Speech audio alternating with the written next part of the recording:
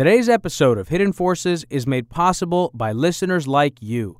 For more information about this week's episode or for easy access to related programming, visit our website at hiddenforces.io and subscribe to our free email list. If you listen to the show on your Apple Podcast app, remember, you can give us a review. Each review helps more people find the show and join our amazing community. And with that, please enjoy this week's episode.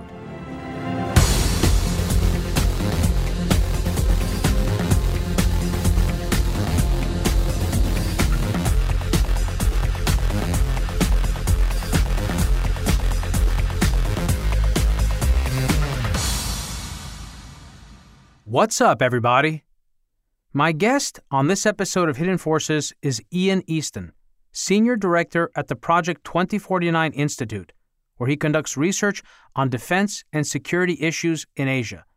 He is also the author of The Chinese Invasion Threat, Taiwan's Defense and American Strategy in Asia. The Taiwan Strait is one of the most dangerous flashpoints on Earth, and the island of Taiwan sits right in the middle of one of the busiest maritime sea and air routes in the world. It is situated at the very center of what is known as the First Island Chain, stretching from as far south as Vietnam and Indonesia, all the way up through the Philippines and north of Japan, giving it unique strategic and commercial significance as a gateway to the Pacific. In this 2-hour-long conversation, Ian provides us with an extraordinary overview of the island's history, its strategic, commercial, and political significance, and what an invasion of Taiwan would mean for the United States, for its allies, and for the world. It's an episode you won't want to miss, I promise. And with that, please enjoy this timely conversation with my guest, Ian Easton. Ian, welcome to Hidden Forces. Dimitri, thanks for having me. It's great to have you on. So, where are you located for our listeners? I'm located in Arlington, Virginia, just outside of Washington. And how long have you been at the 2049 Institute? Well, I first joined as a non-resident affiliate in 2009. And the reason I was non-resident is I was just out of grad school and I was living in Taiwan at the time. I was a translator by day for a software company, but my real passion was in issues like the one that we're going to be talking about today. And they brought me aboard to do some research for them. And then within about 2 years, that evolved into a full-time position. And so I moved from Taiwan here to Arlington. So how did you first become interested in Taiwan? Like, where did you get the idea to study there? Well, in a way, it was kind of an accident. I grew up in the Midwest in rural Illinois, a small town, about 2-hour drive outside of Chicago. And where I grew up, I was just surrounded by a sea of cornfields and soybean fields. And so it was a pretty slow place and it was pretty boring. And so my objective from age about 15 onwards was to study foreign languages and to go see the world. And initially, I wasn't picky. I didn't care about where I was going to go, but I ended up, after trying a few other languages, I stuck with Chinese and ended up studying in China and then ended up studying in Taiwan. And the more I learned about some of these issues, the more fascinating it became. And so it ended up becoming a big part of my career. So how long did you say you lived in Taiwan for? I lived in Taiwan from 2005 until 2010. So all in all, about 4.5 years. So we're going to rely on that firsthand experience of yours and how it's informed your understanding of the island, its politics, and its relationship with the United States and China. But I think it would help first if you gave listeners a short history of Taiwan. You know, like most people, they've heard the name Taiwan. They may have heard the name Chinese Taipei if they watch the Olympics. But I don't think most people have an understanding of its relationship to China. You know, what is that relationship? When did Taiwan gain its independence? How do we think about its independence in the absence of international recognition? And how does that relate to U.S. policy towards Taiwan? Well, okay, so that's a really big question. It's a really, really good question. Taiwan has a very abnormal history. And I say abnormal because it's a country that today very few other countries treat as a country. And the way that happened is that it was a Japanese colony from 1895 until 1945. It was meant to be the site of the largest battle in World War II in the Pacific Ocean. And it was a battle plan that was canceled, actually. It was called Operation Causeway. And the reason no one's ever heard of Operation Causeway, but we have heard of Operation Overlord, for example, and Operation Market Garden and some of these other operations, is because it was canceled at the last minute when the Joint Chiefs of Staff realized that it would be far too bloody and far too dangerous to carry out. And so U.S. forces in the Pacific ended up landing on the Philippines and fighting there. And then the forces that were supposed to actually invade Taiwan, at the time it was called Formosa, they ended up landing on Okinawa instead. And Taiwan was blockaded, it was heavily bombed, and the Japanese forces that were there was about 100,000 Japanese troops garrisoning the island. They were bottled up and they couldn't get off, and they couldn't create trouble for U.S. forces elsewhere, with the exception of the kamikaze pilots, which were based on Taiwan. Some of the kamikaze pilots that hit our forces in Okinawa. Well, at the end of the war, what happened was that the U.S. then turned that island, and actually Taiwan is more than just one island. It's one main island surrounded by 100 or so smaller islands. Turned that over to the Republic of China government. That was Chiang Kai-shek's nationalist government in China, in the mainland of China. Because at the time, the idea was that after World War II, there were going to be what President Roosevelt called world policemen. The United States would be one, England and France would be others, the Soviet Union would be one, and then the Republic of China, Chiang Kai-shek's government in China, would be another. And each of those governments would act sort of like a police force. And that served as the basis, of course, ultimately for the United Nations and the Security Council there. Well, what happened is that in 1949, because while all this was going on, there was a civil war being carried out in China, and it was extremely bloody and it was extremely brutal. And it was Chiang Kai-shek's forces fighting against basically a rebel group of communists under Mao Zedong. And it was a really tough insurgency. The communists, of course, were very tenacious, and they fought this from 1927 all the way up until 1949.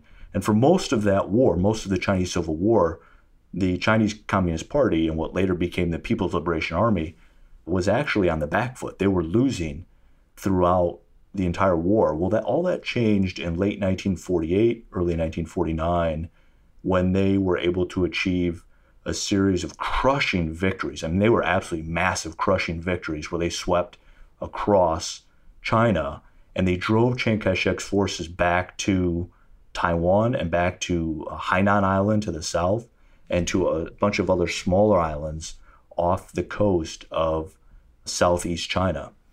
And what ended up happening is a stalemate. And the reason there was a stalemate, of course, was because in the summer of 1950, North Korea invaded South Korea, and President Truman decided within days that basically he wasn't going to allow the Republic of Korea government to fall, and also he was not going to allow the Republic of China government on Taiwan to fall. And so he ordered the 7th Fleet into the Taiwan Strait to make sure Chinese communists couldn't invade Taiwan. And at the same time, of course, he ordered troops and he led the United Nations response in defense of South Korea. And what this did is it created two of the most protracted stalemates in history. And those two stalemates continue to this day. And they're two of the most dangerous flashpoints to this day because they're both civil wars, both on the Korean Peninsula and in Taiwan, both civil wars that never concluded. And they just became uneasy stalemates. And initially going into it, unlike the U.S. approach to, for example, West Germany, East Germany, North Vietnam, South Vietnam, North Korea, South Korea. In this case, the United States government was told it could only recognize one of the two Chinas.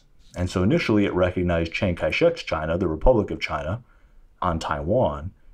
And it derecognized, and it worked very hard internationally to delegitimize the communist government in China up until 1979, when the United States actually then suddenly closed its embassy in Taipei, opened a new embassy in Beijing, recognized the People's Republic of China government in mainland China, derecognized the Republic of China government in Taiwan, and started to act like Taiwan was no longer a legitimate country.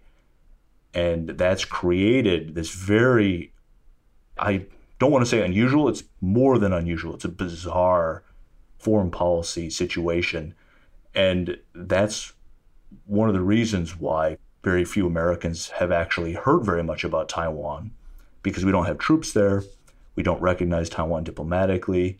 And the U.S. government actually, to this day, even though Taiwan has become a thriving democracy over the past 2-3 decades, to this day, the United States government actually goes out of its way to pretend that Taiwan's not a real country or not a real government. And so it's a very strange history, but it's also, I think, very interesting, because when you look at the modern history of U.S. foreign policy, there's really nothing else like this. So that was a great summary.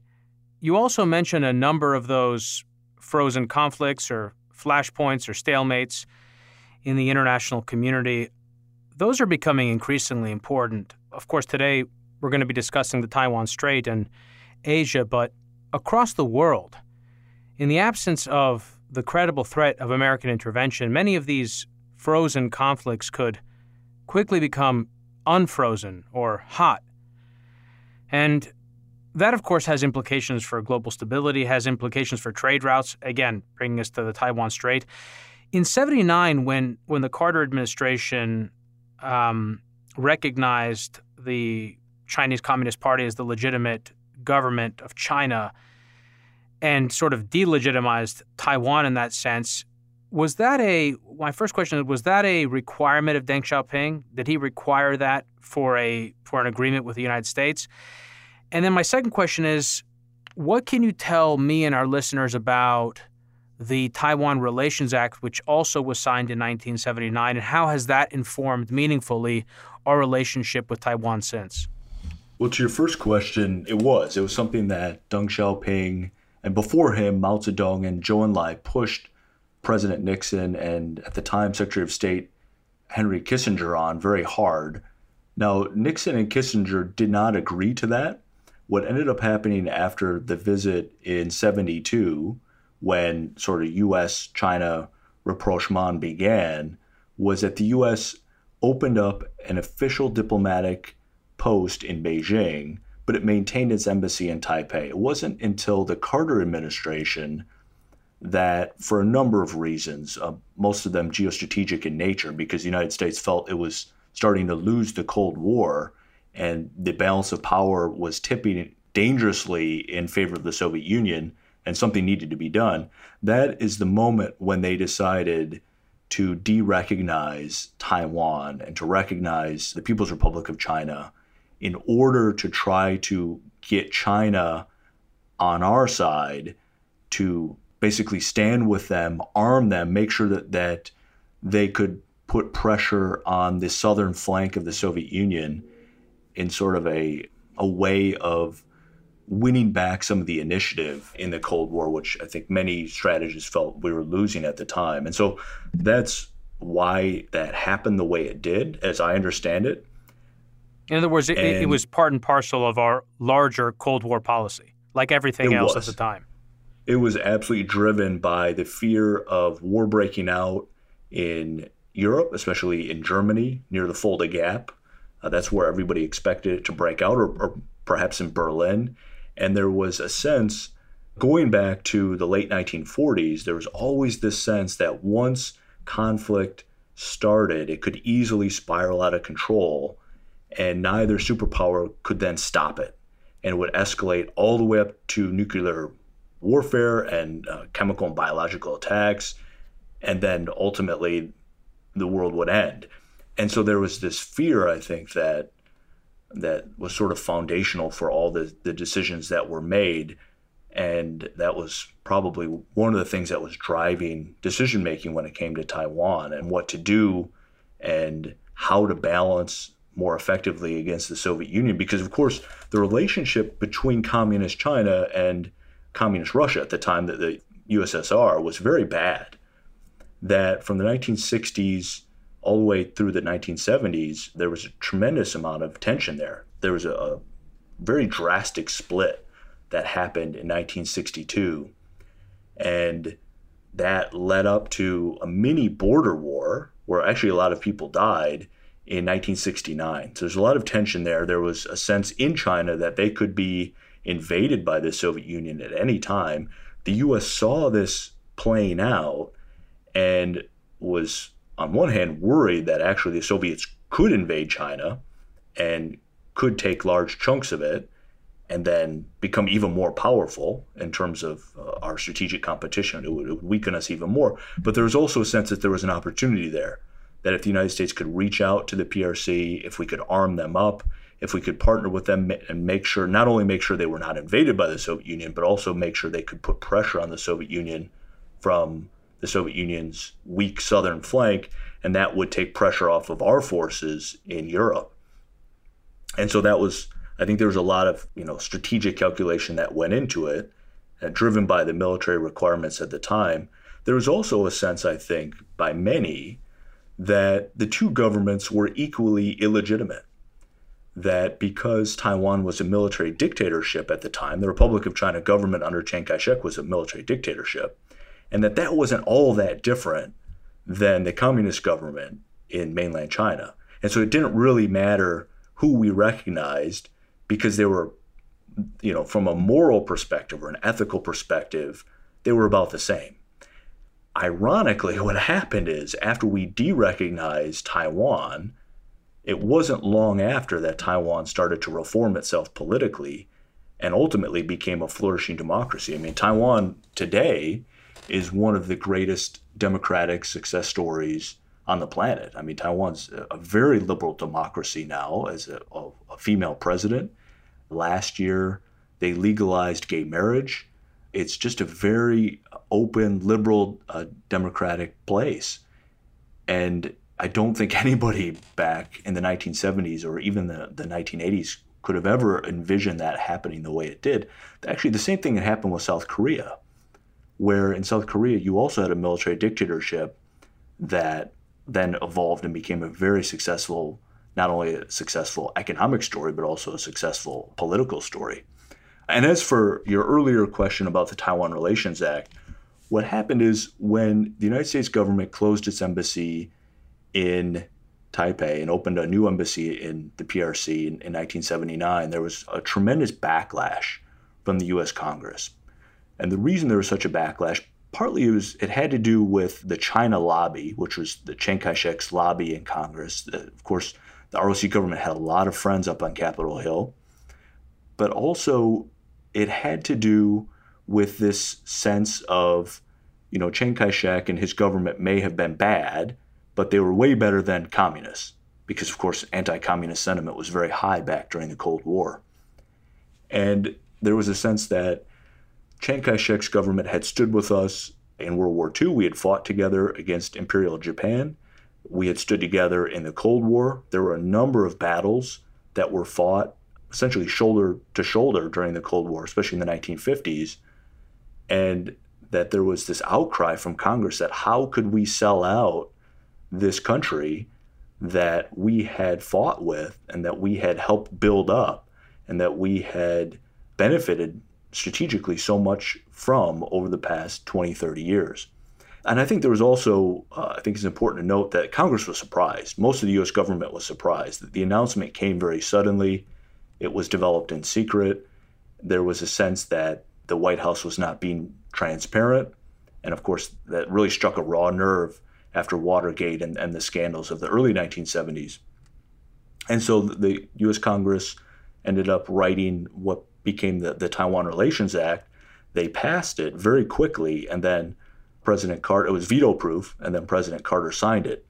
And what the Taiwan Relations Act said, it became U.S. Law 96-8, and it said that, and I'll just read a couple quotes from it that I think that are very important for understanding our relationship with Taiwan and China today.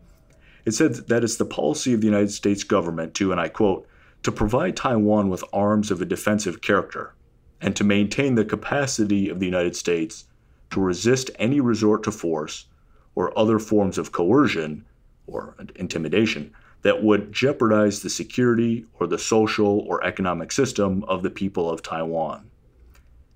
And so what that meant, because that's very legalistic language, but what that actually meant was that the United States government was bound by law to make sure that the U.S. military would be ready to defend Taiwan, not only from a potential invasion, but also from acts of coercion, threats to its economy, threats of subversion, which is something the Chinese Communist Party was very good at, and even a potential blockade, scenarios like that, that the U.S. military and also the U.S. government more broadly had to be ready to respond to threats to Taiwan. It also said that the U.S. government had to help Taiwan maintain a credible self-defense posture. Well, arguably, Washington has not done a very good job in doing those things, but that's perhaps something we could talk about a little later. But anyways, that's the story of the Taiwan Relations Act, and that's what it says, and that's what it asks of the United States government. So again, great summary and analysis. We're going to go back to the Taiwan Relations Act throughout this conversation. You also mentioned Taiwanese politics. That's clearly relevant. I wonder how much time I want to spend up front on it, but they recently, in 2016 and in 2020, had two significant elections where the DPP was elected, and now President Tsai Ing-wen is in power, and she's been much more vocal about Taiwanese independence. And when I say independence, I don't mean formal independence. I mean sort of cultural identity, and there's a kind of a stronger, it seems, nationalist message in her politics, and that seems to reflect Taiwanese society more broadly. In other words, that they, like Hong Kongers, have over time, most specifically the younger generations, developed a much more native nationalist identity separate from China. And I wonder how significant have those recent elections been, because for most of Taiwan's history, right, it was the nationalist party, the party of Chiang Kai-shek that ruled Taiwan. That's right. They've been incredibly significant. Without the DPP and this very strong opposition party that's now become the incumbent party, Taiwan wouldn't be the flourishing democracy that it is today, because before that, there was only one party, and it was the KMT, or the Nationalist Party of Chiang Kai-shek, and that was essentially a political party built along Leninist lines. It was certainly not communist in nature, but it was organized along Leninist lines, and it was very authoritarian in nature.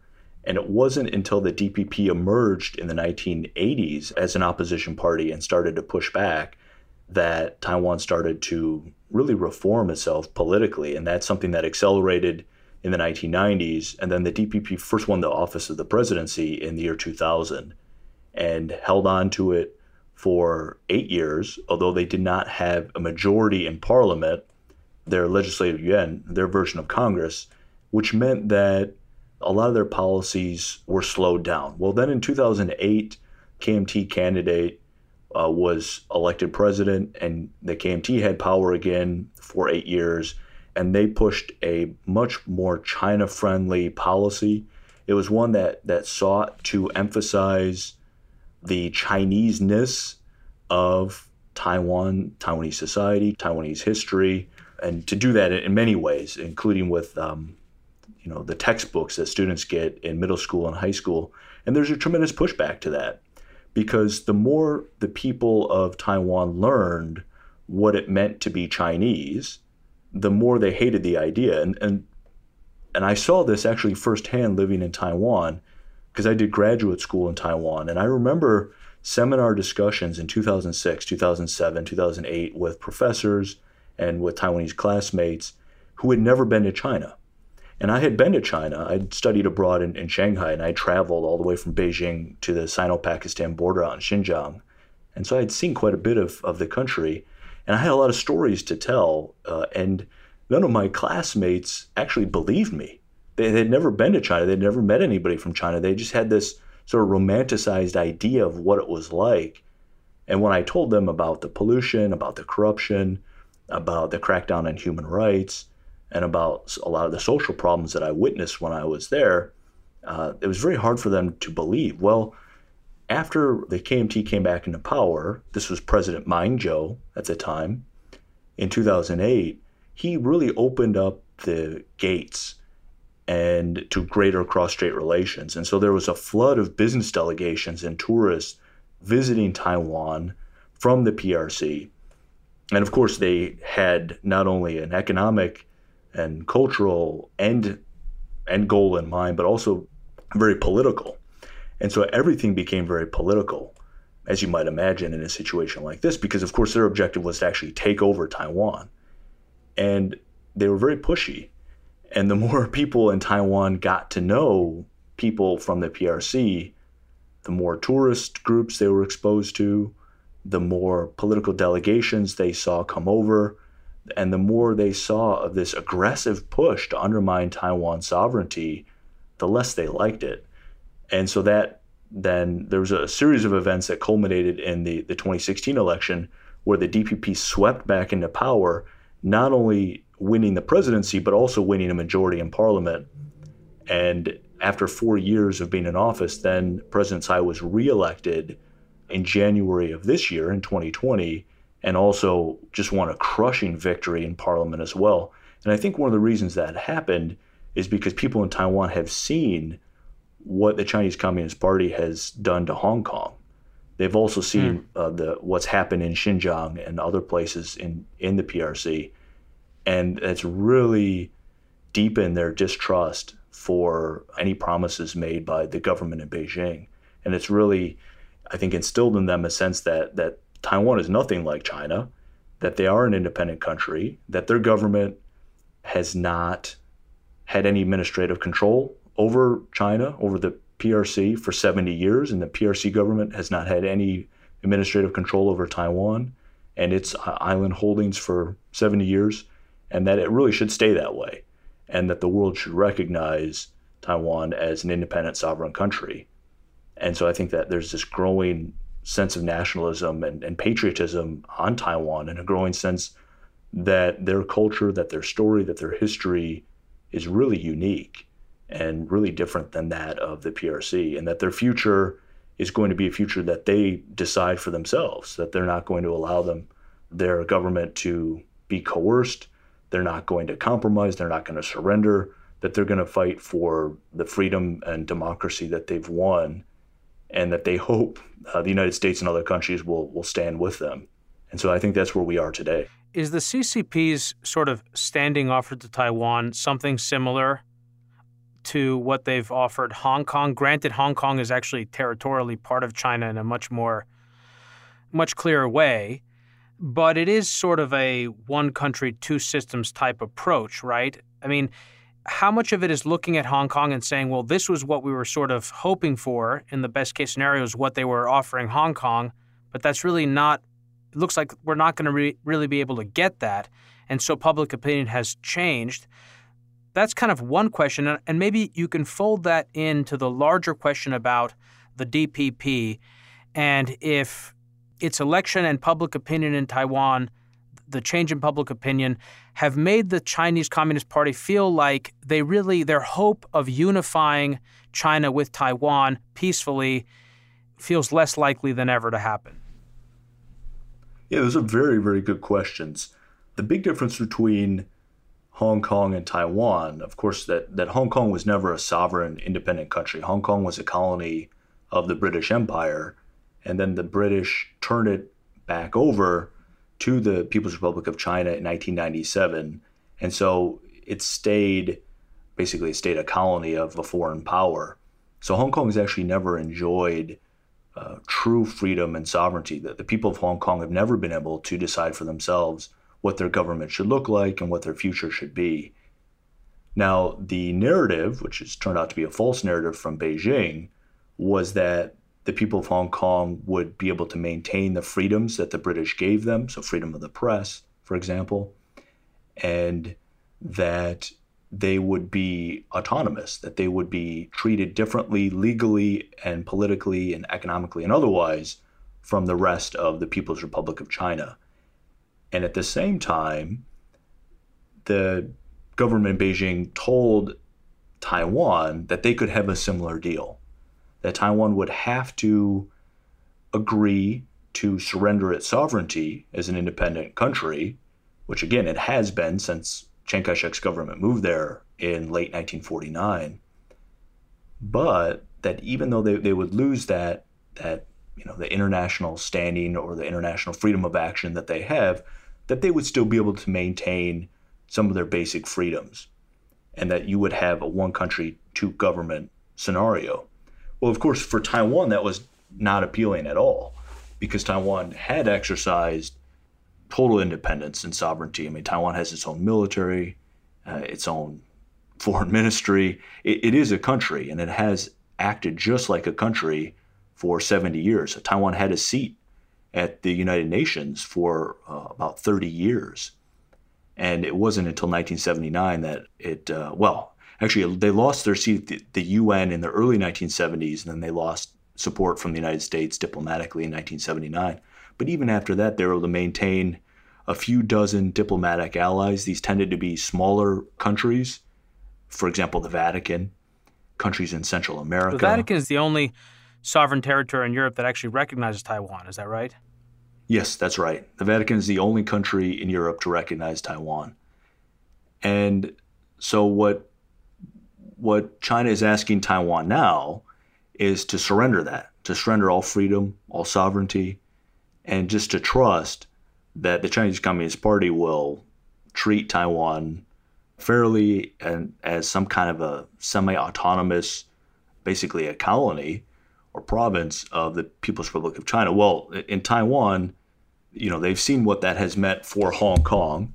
They've also seen what it's meant for Tibet. Tibet is also supposed to be an autonomous part, or semi-autonomous part of the People's Republic of China. Xinjiang is also meant to be autonomous. The Hui Muslim area in Ningxia province, for example, is also meant to be semi-autonomous. Well, if you visit some of those places in China, what you'll see is that not only are they not autonomous in any way, shape, or form, those areas are actually repressed to a far greater degree than any other place in China. I mean, you walk around Xinjiang or Ningxia, for example, even back in 2004 when I was there, you could see them bulldozing mosques, and you could see them riding around in military-style armored personnel vehicles with troops carrying machine guns and bazookas. It was very oppressive. You could tell you were in a police state. It didn't feel that way in Shanghai or Beijing, for example, or in Chongqing, but you definitely felt that way out there.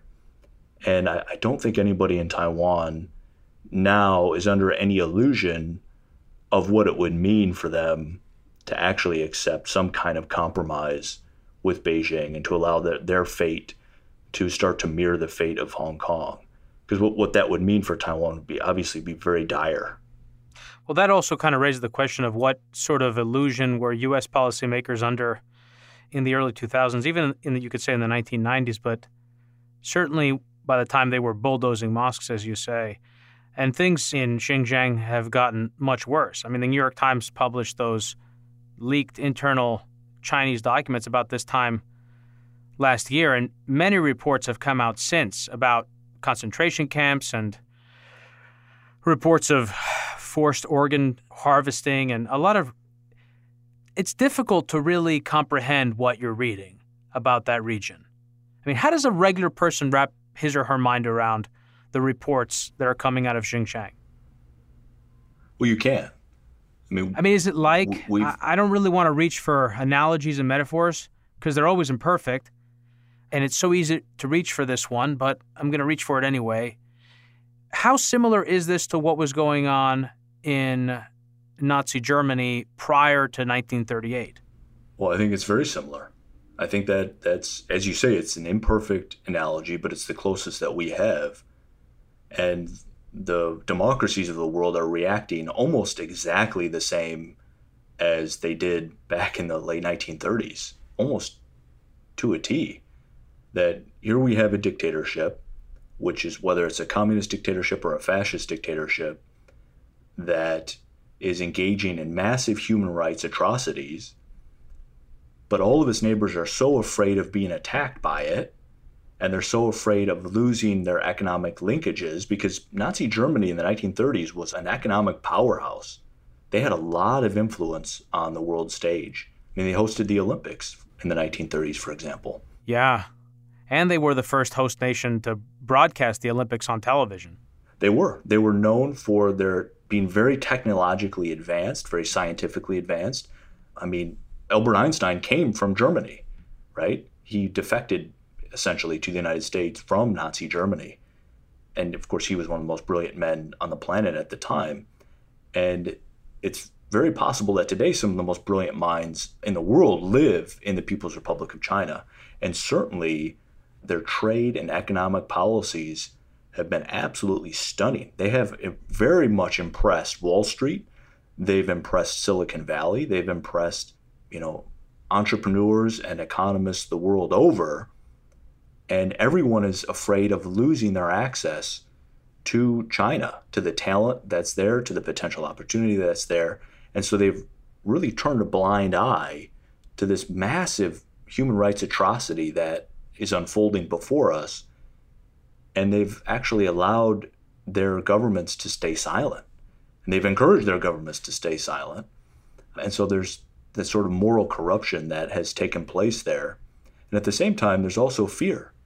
Everybody that deals with China is afraid of a war breaking out with China. Nobody wants to get attacked.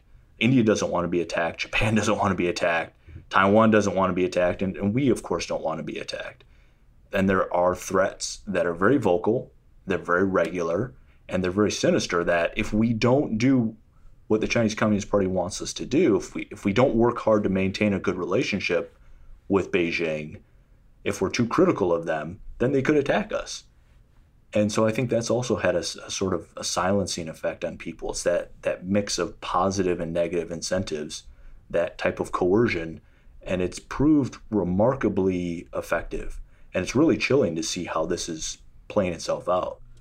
Well, that's one thing I want to ask you about, which is that not just with Taiwan. Of course, we're here to talk about Taiwan, and the PLA has stepped up operations in the Strait.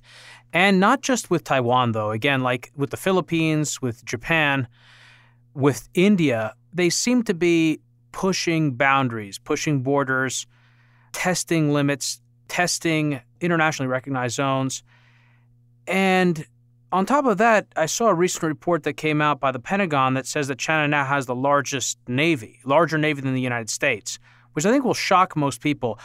I assume that doesn't include Blue Water Navy, correct? No, actually, what's even more shocking is it includes both Blue Water Navy and, you could say, Green Water Navy. So not only is their gray hull Navy, their traditional Navy, larger in terms of number of ships than the United States Navy. They have about 350, and we have less than 300, about 290. Their Coast Guard is way bigger than our Coast Guard or any other Coast Guard in the world as well. And they also have a third branch, and that's their maritime militia. So all of the fishing boats, transport ships, ferries, everything that goes to sea that's 50 tons or above is all registered with the military. And many of those ship captains and the crews actually get military training, and we've seen them be used in the South China Sea, in the East China Sea, and now also in the Taiwan Strait to actually serve as a civilianized arm of the military, because they don't wear uniforms. Of course, in many cases, these are fishing boats. Like the little green men of Crimea.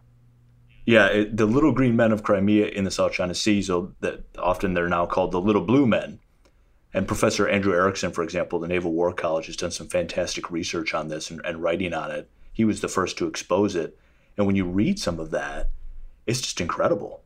And it's incredible to think that the United States government has, until recently, stood by and done very little as China built up the largest navy on the planet and the largest Coast Guard on the planet, which is using to harass all of its neighbors and push out the boundaries of its maritime territory, and then also to militarize its fishing fleet and its civilian transport fleet. That was one of the examples I was going to ask you about, which was the case of Scarborough Shoal in 2012, which was a case where Chinese commercial vessels were basically fishing in Filipino waters. And that really went undefended or unresponded to by the U.S., and now, as I understand it, the Chinese Navy basically occupies that territory.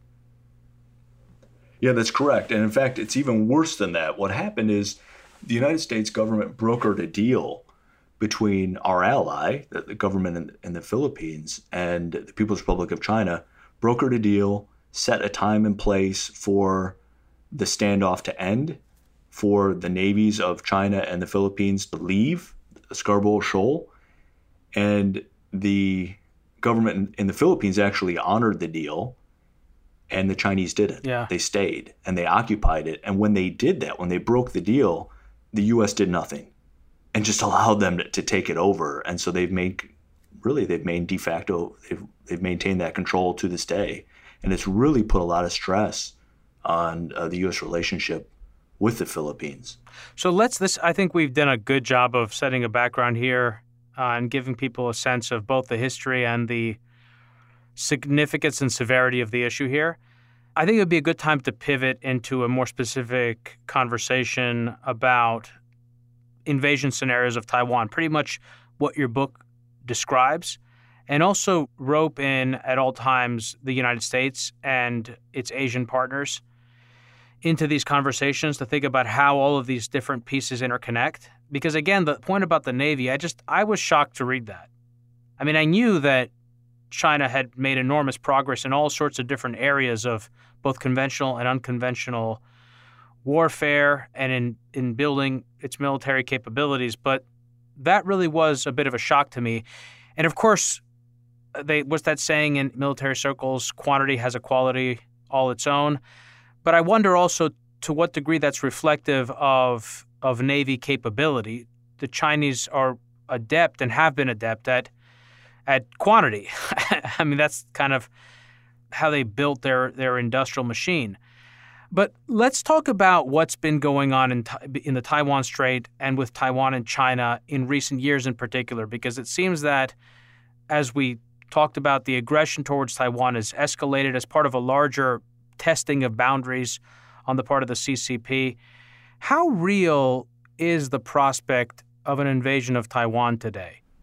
Well, I don't think it's going to happen today, and I don't think it's going to happen tomorrow, but I do think the risk is very real that it will happen in our lifetime, and it could happen in the foreseeable future, the near future. I mean, this could happen in the next 5 years, that we are watching China build up its military for this precise operation. And we know that because you can read Chinese military studies, the PLA's, People's Liberation Army's doctrinal studies, the course books that they've written for their National Defense University and their Army command academies and their space command academies and their naval command academies, and all the technical studies they've done going back over the past several decades. And they've always been focused like a laser beam on Taiwan. I mean, it's the number one mission of the People's Liberation Army, is to invade and occupy Taiwan, and to do it in a way that either deters the United States and other countries from coming to Taiwan's defense or defeats them in the event that deterrence fails. And so you can go back and you can read what they've written, and then you can watch what they've actually done about it. And it's amazing. They have engaged in an absolutely stunning military buildup. And they've done it in a way that is directly relevant for a future invasion operation of Taiwan. And they've also done it in a way that has minimized international reaction. So Taiwan has not done very much to change its defensive posture. The United States has not done very much to change its defensive posture. Japan, which also has a tremendous stake in the outcome of this issue, has not done very much to change its posture. That all of the democracies are essentially standing still. We're still maintaining the forces that we had in the region 20 years ago. Now they're getting some updates. So the old, F-16s and F-15s in Japan are now becoming F-22s and F-35, the new stealth fighter, fifth generation fighter. But the numbers are about the same. The old ships that we have in the 7th Fleet, which is based in Tokyo Bay, we still have the same number of ships. Are getting some updates, but it's basically the same fleet that we've always had. The same is true for Taiwan, that they're updating their army, they're updating their navy, they're updating their air force, but they're not growing it. In some ways, they're shrinking it over time. And so the reaction from the democracies has been pretty subdued when you look at this massive buildup that's going on across the Taiwan Strait. And it's becoming increasingly clear that Xi Jinping and the Chinese Communist Party do actually intend to do what they say and what they've long said they were going to do, and that's to actually take Taiwan. And if they can't do it through coercion, if they can't do it through, economic infiltration and through acts of covert action, that they'll do it through use of armed force and full-out invasion. And so now that the balance of power has shifted so significantly in China's favor, there really is an increasing risk that is going to tempt tragedy. So I read, you talk about this in the book as well, but I also read another report, I think went back a year ago, by Robert Work and Greg Grant, and it wasn't focused on Taiwan, about the, among other things, the missile capabilities that the CCP has invested in, or the PLA has invested in, or both. I don't know how you would. That's the other difficult thing about talking about China. It doesn't fit into the normal buckets that we think about when we think about Western policy, or even, the commercial sector and its relationship to the government. Can you talk to me a little bit about that specifically, about the investments they've made in missile technology? How significant is that? Because to my understanding, the decision to invest so heavily in upgrading their missile systems and capabilities was in direct response to the United States' presence in the region. And it's been done with the goal of blunting the U.S.'s ability to project power in the South China Sea, and that feeds directly into any conflict with Taiwan. It does. So what happened toward the end of the Cold War in 1987 was the United States and the Soviet Union signed the INF Treaty, the Intermediate Nuclear Forces Treaty. And what it said was that ballistic missiles and land-based cruise missiles of a certain range, so over, I believe it was 300 miles in range, between 300 and 5,500 miles in range, that those were destabilizing. And all the war games that we ran, all the war games that the Soviet Union ran, saw that those were destabilizing, because when you have missiles of that type, whether they're armed with nuclear weapons or not, you can't tell that, of course, on radar. And so you have to assume that they are. That there's so little warning time that the other side has that things can very quickly escalate out of control. And so it was actually one of the greatest things that came out of the Cold War was that the United States and the Soviet Union both agreed to dismantle their INF applicable missile forces, and they did. And it was very good for strategic stability in Europe. Now, after the Cold War was over, it wasn't very long before the People's Republic of China saw that this was going on, and they saw an opportunity, and they seized upon it. That in the early 1990s, they stood up their first ballistic missile force of short-range ballistic missiles, the DF-11, and then shortly thereafter, the DF-15. It actually could be the other way around. I forget if it was the DF-11 and the DF-15 that came out first. But what happened is they saw an opportunity there. They saw that ballistic missiles and then land-based cruise missiles were very effective tools of coercion, that they scared people, and that China was not limited by international law the way the United States and the Soviets, and then later, actually all the former Soviet countries, including Russia, maintained their commitment under the INF Treaty.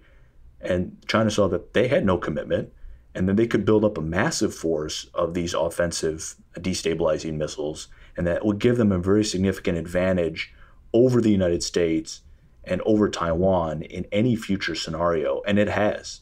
it has significantly shifted the balance of power in China's direction. And it's done so in a way that's very destabilizing, because today we have very large Air Force bases in Guam, Andersen Air Force Base, and also in Okinawa at Kadena, which is our largest Air Force base on foreign soil. And they are under that threat umbrella. And at any time, with very little warning, China could shower them with ballistic missiles and with land-based cruise missiles. They could do the same, of course, to Taiwan's air bases. Well, once you have your air bases pummeled by ballistic missiles and cruise missiles, and now we're going into an era of attack drones, swarming attack drones with very long ranges, and we're also going into an era of hypersonic missiles, which are even faster. So they go 5, 10, the Russians 15 have times. been developing those as well, right? In fact, I think absolutely. I think they're on the frontier of that development. They're ahead of even the People's Republic of China, no? Well, I don't know. I think it's difficult without having access to satellite imagery and signals intelligence to watch some of the tests. It's tough to say who's ahead. But certainly Russia has invested heavily in that. And actually Russia, over the past 20 years, has done a lot of backsliding on its INF treaty commitments, which is why recently Washington announced that it was no longer going to be beholden to the INF treaty, that it no longer had any force, because Russia had broken all of its treaty commitments. The U.S. had seen that China was not beholden to it. And so we were only going to be at a deeper and deeper disadvantage over time if we did not ourselves start to develop feeder missiles. So those are the ballistic missiles and the land-based cruise missiles that have those ranges, the short, medium, and intermediate ranges. And so we've actually gotten out of it because of that. So I also have some philosophical questions I want to ask you, but I'm going to hold off on them. They're kind of, maybe we'll get into them in the overtime, but they're related to, why is this happening? Is this just an inevitable result of a kind of a realist view of foreign policy that as these countries rise economically, well, maybe not the case with Russia, but certainly with China, that it's just inevitable that they're going to test these boundaries and they're going to want to assert themselves? But let's hold off on that one. I want to ask you one more question before we switch it into the overtime, where I really do want to continue discussion, the subject of your book. On the point about Taiwan and invasion scenarios and this and that, I mean, when I said today, I didn't really mean this very moment, but some of the estimates I've seen have been that sometime in the next 10 years, I think it's actually maybe I'm thinking of Captain Fennell, the former director of intelligence and information operations for the U.S. Pacific Fleet. He says that between 2020 and 2030 is the riskiest time for a breakout of conflict in the South China Sea, and that has something to do with 2049. So you're probably the best person to point me to that. But what would be some early indicators for knowing when we might be getting close to such an event? Well, Dimitri, what I worry about right now is that we're already starting to see some of those early indicators. So just this past weekend, there was an unannounced launch of 2 satellites from China. That follows on an incident not long ago, just a few weeks ago, where they did that as well. And so we're starting to see these launches of intelligence gathering satellites or reconnaissance satellites from China that were unannounced. Generally, before a satellite launch, the government will announce a closure area for aircraft to avoid. There'll be notices that are posted.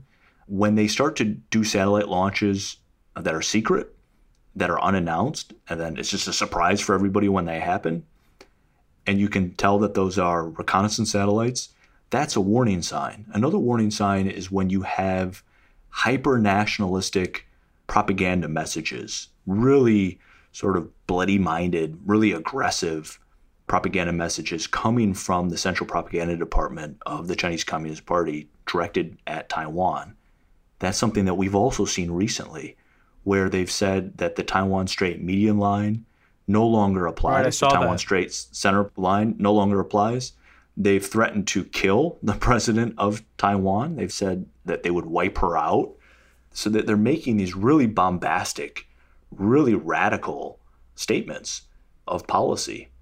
And the messaging has been really remarkable. It's very different than what you would have seen just a year ago. We've also seen a lot of air and maritime activity around Taiwan. We've seen reports of increased intelligence collection against Taiwan, which is also what you would expect to see happen before a crisis or even a full-on invasion. And we've also seen a lot of activity with China's maritime militia. So a lot of Taiwan's outer islands, some of those small islands that they have just off the coast of the PRC, are being harassed now by Chinese maritime militia. That for Jinmen, for example, and more recently Matsu.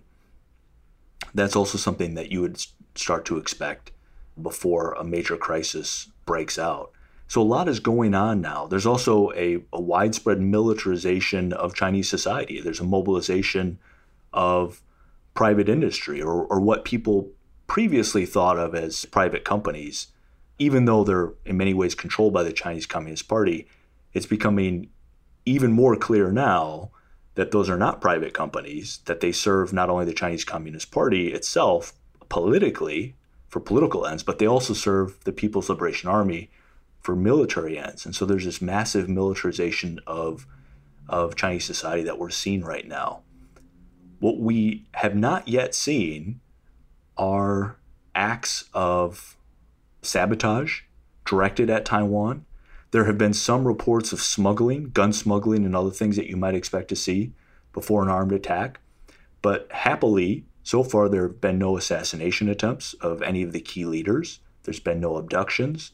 There have been no riots in the streets of Taiwan. There have been no cyber attacks, or at least no very successful overt cyber attacks that knocked out the power grid or the banking system, for example. There have been no cuttings of the telecommunication cables that link Taiwan to the United States and other countries, for example.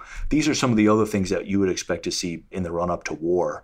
You'd also expect to see reservists be mobilized in China. You'd expect to see very large assemblies of amphibious assault craft and other transport vessels in Xiamen and Fuzhou and other port cities across from Taiwan. To my knowledge, that has not happened yet. And so there's still reason to think that an invasion is not coming tomorrow, and it's not coming the day after that. But there are certainly some worrying signs that we are seeing, and there's good reason for much greater vigilance on the part of Washington and I think on the part of Taiwan, of course, and Japan and other countries in the region, because there are some of the warning signs that are already there. We're starting to already see this play out. And I think that's something we need to keep tracking. And of course, that doesn't take into account the possibility of a mistake. Something can happen that can lead to an invasion or lead to war that wasn't intended. And that kind of leads us to a question about the different types of policies. One is, how has policy towards China and Taiwan shifted under the Trump administration? Something we didn't have a chance to talk about yet, but I want to ask you in the overtime. How it might change under a Biden administration, as we're a month away from a presidential election. And also, there was, a lot of things. Something else that just came to my mind is that Richard Haass and David Sachs had recently wrote an opinion piece for Foreign Affairs magazine that got a lot of kind of intellectual blowback from people that disagreed with Haass and Sachs. And it had to do with this idea of strategic clarity versus strategic ambiguity. And what we've had in the Taiwan Strait all of these years is strategic ambiguity, purposefully so. And so I'd like to ask you about that and whether you think that they made a good case for a U.S. security guarantee for Taiwan, if that's something that you think would actually bring more stability to the region, or if it would actually potentially ignite a breakout in hostilities. For anyone who is new to the program, Hidden Forces is listener-supported. If you want access to the second hour of my conversation with Ian, as well as the transcript and rundown to this episode and every other episode we've ever done, head over to patreon.com/Hidden Forces. There's also a link in the summary page to this episode with instructions on how to connect the overtime feed to your phone so that you can listen to these extra discussions just like you listen to the regular podcast. Ian, stick around. We're going to move the second half of our conversation into the subscriber overtime. Will do. Today's episode of Hidden Forces was recorded in New York City. For more information about this week's episode, or if you want easy access to related programming, visit our website at hiddenforces.io and subscribe to our free email list. If you want access to overtime segments, episode transcripts, and show rundowns full of links and detailed information related to each and every episode, check out our premium subscription, available through the Hidden Forces website or through our Patreon page at patreon.com/Hidden Forces. Today's episode was produced by me and edited by Stylianos Nicolaou. For more episodes, you can check out our website at hiddenforces.io. Join the conversation at Facebook, Twitter, and Instagram at Hidden Forces Pod, or send me an email at dk@hiddenforces.io.